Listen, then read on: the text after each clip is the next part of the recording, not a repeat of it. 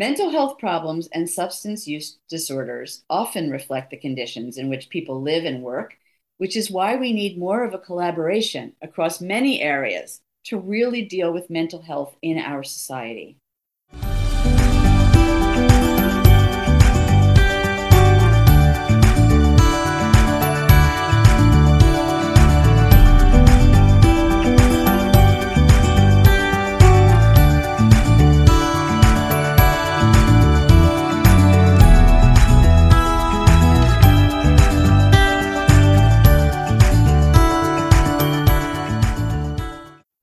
Hi, welcome to the Shrinks on Third, our psychology and social justice podcast. I'm psychologist Julie Mayer. And I'm psychologist Cindy Ariel. Welcome. Cindy, I've noticed a significant increase in referrals to my office over the past few years, which makes me think that there might be an increase in need for psychological services.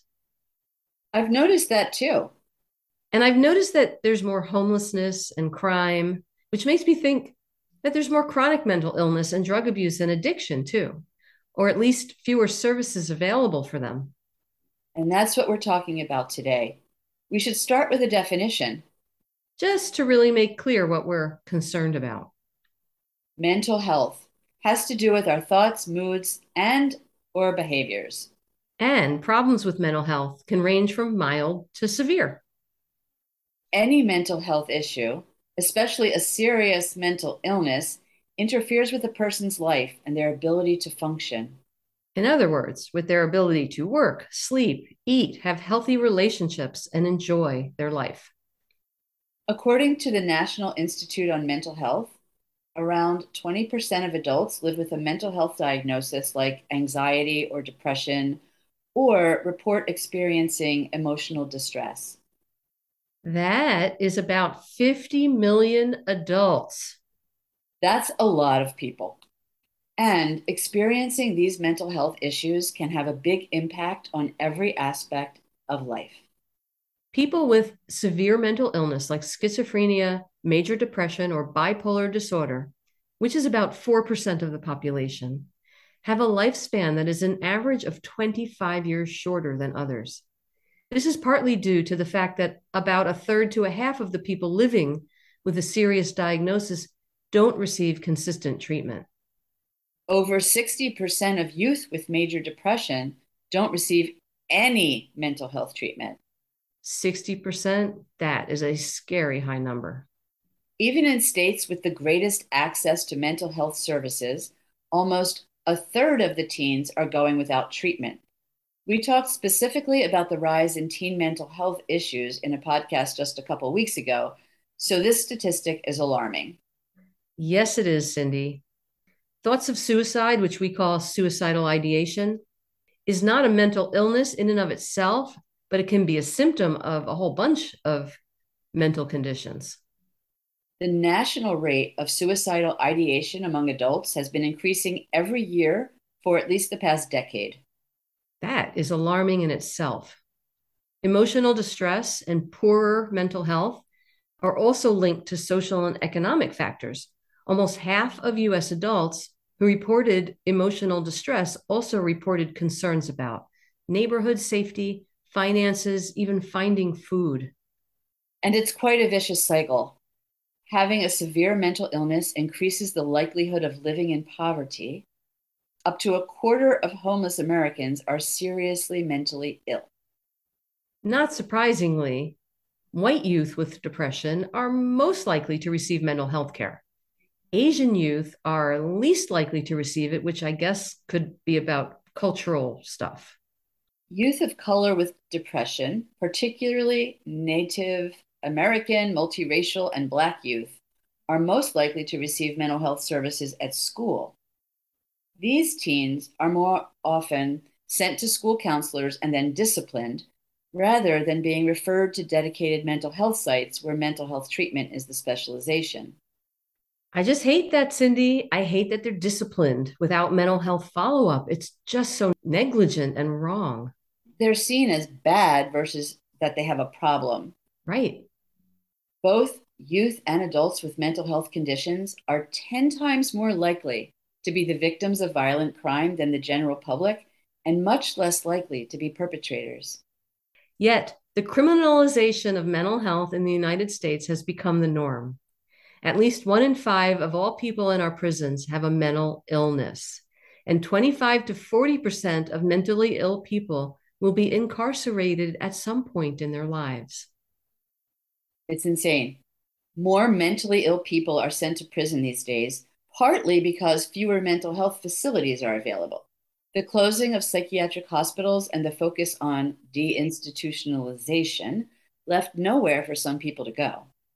And the hospitals that existed were often abusive and not nice places to be. And it's true that a lot of people can live their lives in a much healthier and productive way with medication and community support rather than being locked up in a dangerous facility.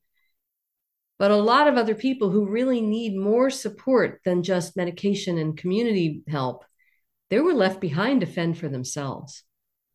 And a lot of them end up either living on the street or in jails and prisons. Once the big hospitals closed, we expected treatment to be cheaper with fewer staff and fewer facilities. But again, some people need more support than others. They just do. So for a lot of them, long-term solutions are still needed, and there really aren't any anymore. Not even the bad ones, like being trapped in a horrible state hospital. We as a people seem to want psychiatric care to be relatively short term and relatively cheap. So people who need ongoing support and can't get by on medication alone are sometimes seen as incurable and then undeserving of time and resources. Yeah, it's a crazy system that we have. Studies from countries around the world, including here, Germany and Switzerland, show that even when people experience severe mental illness and are institutionalized most of their lives, they can learn to live independently with good supports like decent housing, outpatient treatment, support networks, and jobs. And they need a lot of support with that. So, when the goal is mainly to reduce costs, society sees long term solutions and the people who need them as drains on the system instead of people who just need more care. Yes, I think our system resents them. And it's not just that they need more care, but they're the responsibility of a healthy society. We're supposed to take care of our citizens and residents no matter what they need. We should not leave them literally out in the cold. Literally. Part of the problem with getting the necessary treatment also has to do with the state of health coverage in our country. Even those lucky enough to have some form of health coverage often don't have enough or any mental health benefits. Yeah, the whole health system thing drives me crazy. I don't understand why health coverage is linked to jobs. That makes no sense to me. It's a mess. Yeah. The Affordable Care Act strengthened insurance coverage for mental health care, but it still doesn't cover enough for so many people who are struggling. And getting access to care, even if you have coverage, is also challenging for a lot of people.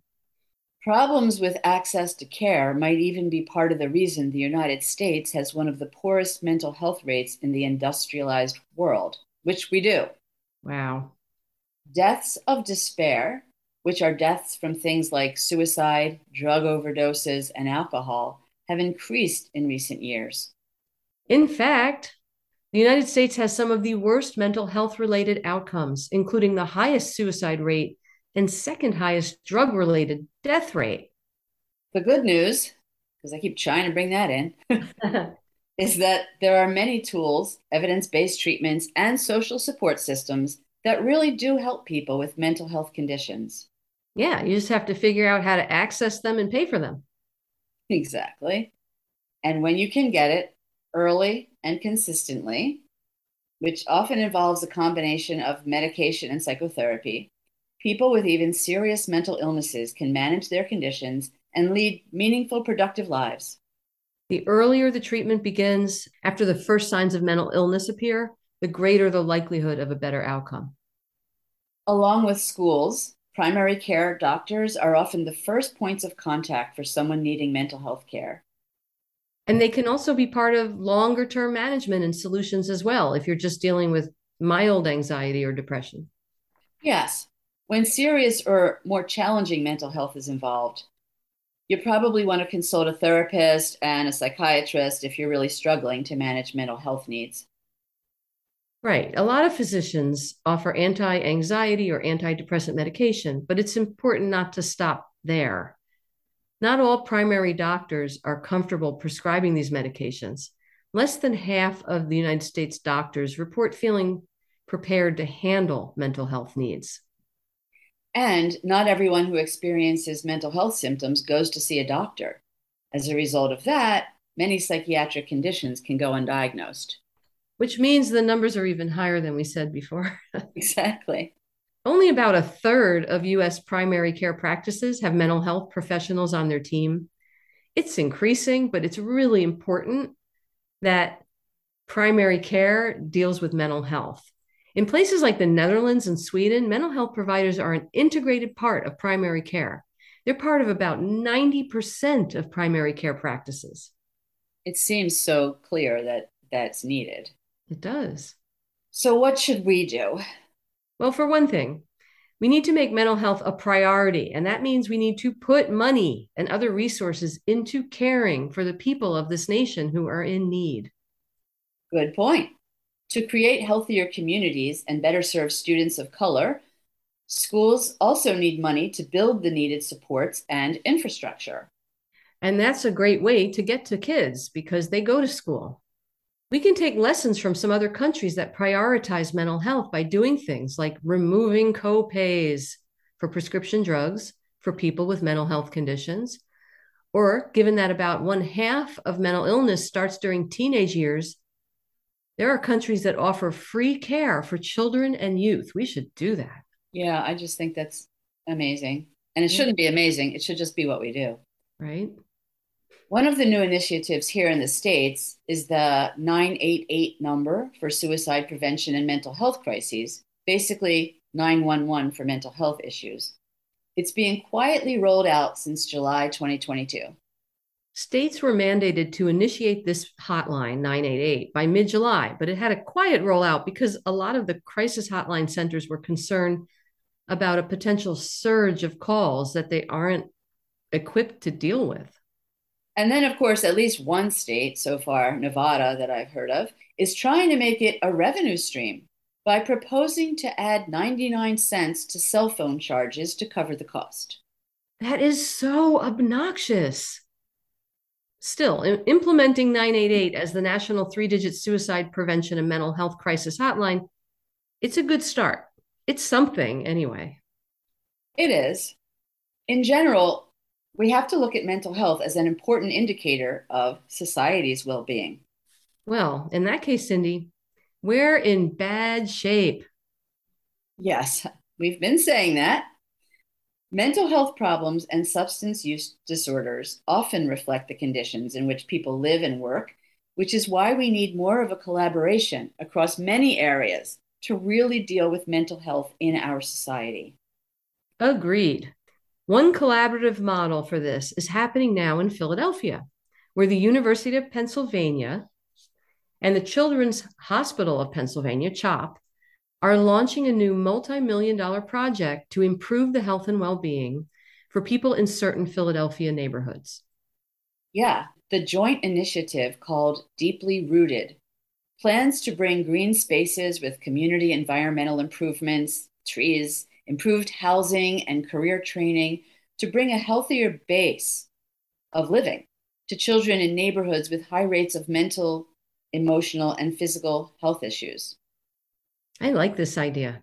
And this is the type of initiative we'd like to and need to see happening more and more in all sorts of places. There's so much need. Absolutely. More initiatives we need to see that expand care for people struggling with emotional and mental health issues of all kinds. So, if you're interested in more information about mental illness or mental health treatment in the United States, check out the National Alliance on Mental Illness at NAMI, NAMI.org. NAMI is the largest grassroots mental health organization with the stated goal of building better lives for the millions of Americans affected by mental illness. And there's a lot of useful information on their website. So many family members of people with serious mental illness issues join NAMI to find support from other families who are struggling with similar challenges, and they offer support to each other. Check it out. Check that out, and thanks for listening to us. You can find us at shrinksonthird.com and follow us on Twitter, Instagram, and Facebook at Shrinks on Third. Till next time. Take care.